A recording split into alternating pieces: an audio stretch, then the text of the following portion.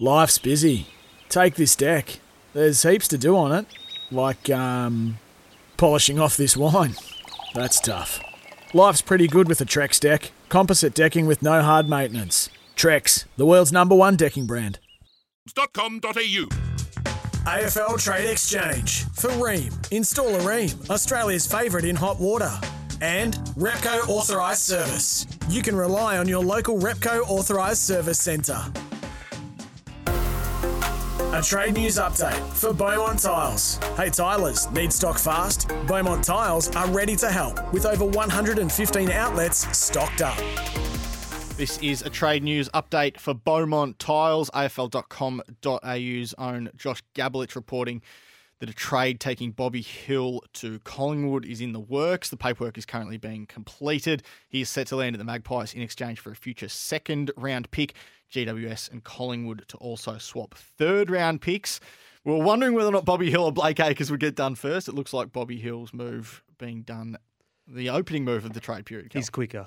Yes. He ran to the gates quicker. He's been in Melbourne recently, a fair bit as well, settled into where he wants to live and has spent a lot of time in Victoria in recent times. So Collingwood get the trade that they were interested in doing this time last year. Obviously, the Bombers were his preferred destination that time around, but Collingwood did have interest in Bobby Hill. That one came up just too late for them to get done, but obviously this one a little bit easier passage this time around, and I think he'll be a good addition for them. Yes. I think he'll be replaced at the Giants by Toby Bedford. Now, the question to you is, do they then use the future second-round pick they've got for Bobby Hill to trade back to Melbourne for Toby Bedford? Would that be a reasonable fit? So that will be interesting.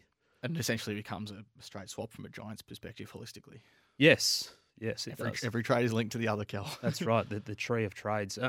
Getting a lot of questions about Jack Bowes and where he's going to head. I still think, and we've been reporting this for a while, obviously a couple of weeks ago we put on the table that pick 7 was up for grabs along with Jack Bowes, that Geelong would be the front runner, but he's still got a decision to make. I don't expect a decision to be made today. So big call coming, and it's nice to be wanted, clearly. And he's got a few who will want him, and a few who I think will also want the pick, and he's got to sort through that mix of where he's wanted and where he sees his best footy being played. But I don't expect that call to be made today.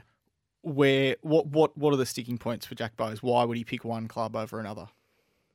Well, I don't know if there's a sticking point as such, but it's going to be he's going to do it for the betterment of his football future, though, isn't he? Yeah, he's got to make a decision on where he sees the club that fits him best in terms of his position. He wants to play in the midfield. We've heard that. We know that. I expect it to be a 4-year deal where not only can his money be spread, but he can also be paid, obviously, well across those 4 years. So that's clearly part of it. You're not going to be giving up any cash just because you back-ended your deal for a couple of years, because that's owed to you. That's the money that you signed on for. So he'll get that plus a proper wage for the other 2 seasons. And other clubs across the mix for him will be fascinated by that in terms of what that looks like, and have different approaches to that as well.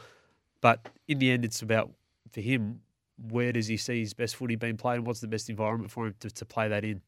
So there's some good options for him, and he's got options there. So I'd expect that to come to fruition. And then I think once the club is settled, the trade should be pretty straightforward, to be honest. Yeah. Because we had Craig Cameron on the show last week on Trade Exchange, and he said, look, it's up to Jack, really, where he wants to go, and what can be facilitated after that should be pretty straightforward.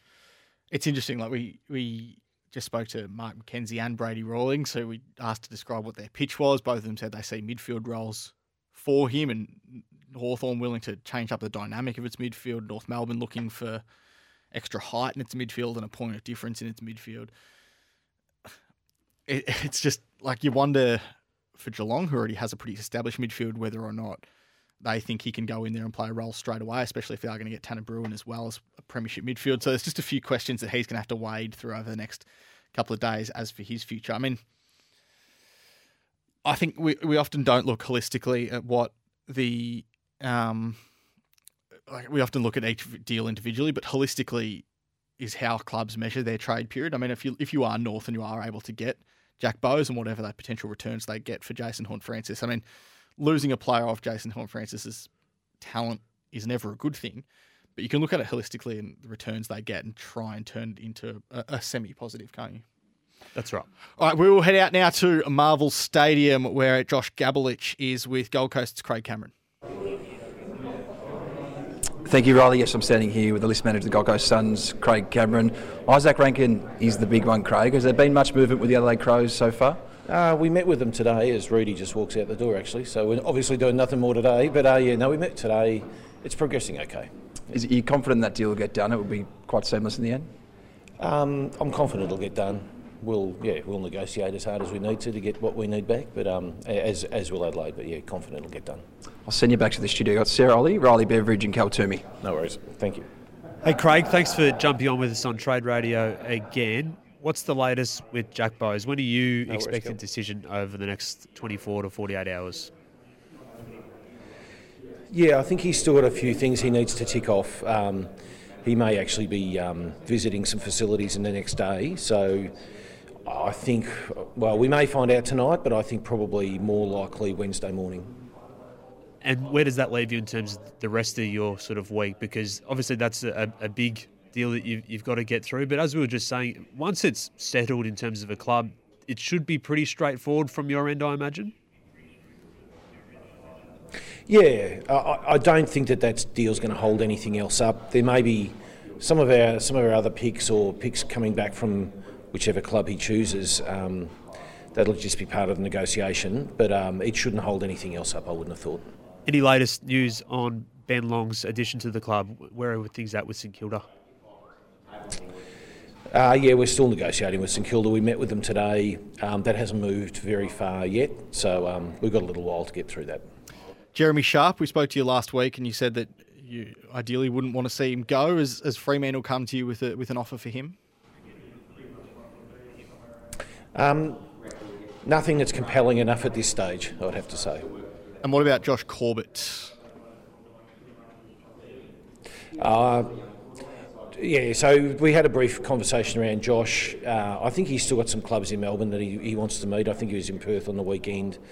So that's got a little way to play out. And last one before we let you go, Craig, and it's a busy day, so I appreciate a couple of minutes. Tom Berry's addition to the club as a small forward, do you expect that one to be played out reasonably quickly? And could that be tied up with any pick swap discussion as well with the Lions? I know the Lions are interested in what they could do with pick 15. Yeah, we're having really fruitful discussions with the Lions. I think we'll get to a solution quickly once we press the button, if that makes sense. So there's a few things we're working out there, but that's going in the right direction. All right, Craig, it's going to be a big 10 days for you. Appreciate you taking some time on Trade Radio. No worries. Enjoy, guys. It was Craig Cameron from the Suns there. What do you reckon gets an Isaac Rankin deal done, Kel? Pick 5, but also probably I'd imagine they'd be looking for a future selection, as the picks in this year's draft aren't much use to the Suns. They've already got $1 million off them. So I think that a future third probably. I imagine that the Chera example is pretty close to what it looks like when you're looking at previous examples and recent examples as well. Chera at the end of his 4th year, wasn't he, Riley, to join Carlton? Yep.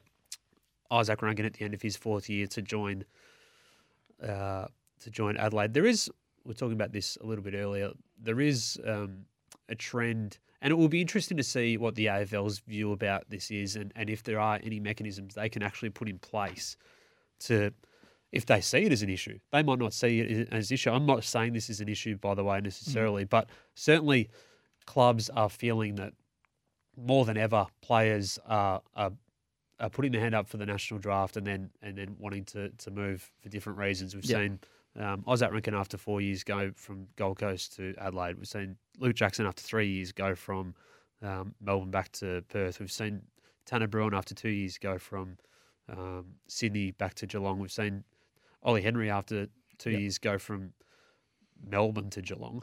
and now Jason Horne-Francis from Melbourne to Adelaide after 1 year. Look, I think players are more emboldened by it, and I feel like there's an appetite more within the playing ranks to put your hand up and make moves. And is that the player movement system that the AFL set out to achieve, or is the draft as an equalisation tool maybe not as equalising as it was or previously prescribed to be? So that will be interesting in the aftermath of this year's trade period if the AFL and the league do see that as an issue, because we're seeing Richmond, we've seen Geelong for a long time now, contravene the conventions of list build. And the traditionalists model won it last year in Melbourne. They did the old-fashioned go through the draft, take the pain for 5 years, pick well, but then start adding your top line free agents and trades on top of that. Whereas Geelong this year have gone a different model, their own model, and that's a unique model that they can abide by virtue of their coastal nature and different means. So every club's different, but I know speaking to recruiters today that is there going to be an extra emphasis on picking homegrown talent wherever you are? And that becomes difficult, doesn't it, for the northern clubs, because you're not going to get the amount of players. The same for per capita, the South Australian clubs. Same for the WA clubs. We know that nearly 60% of the draft every year comes from Victoria.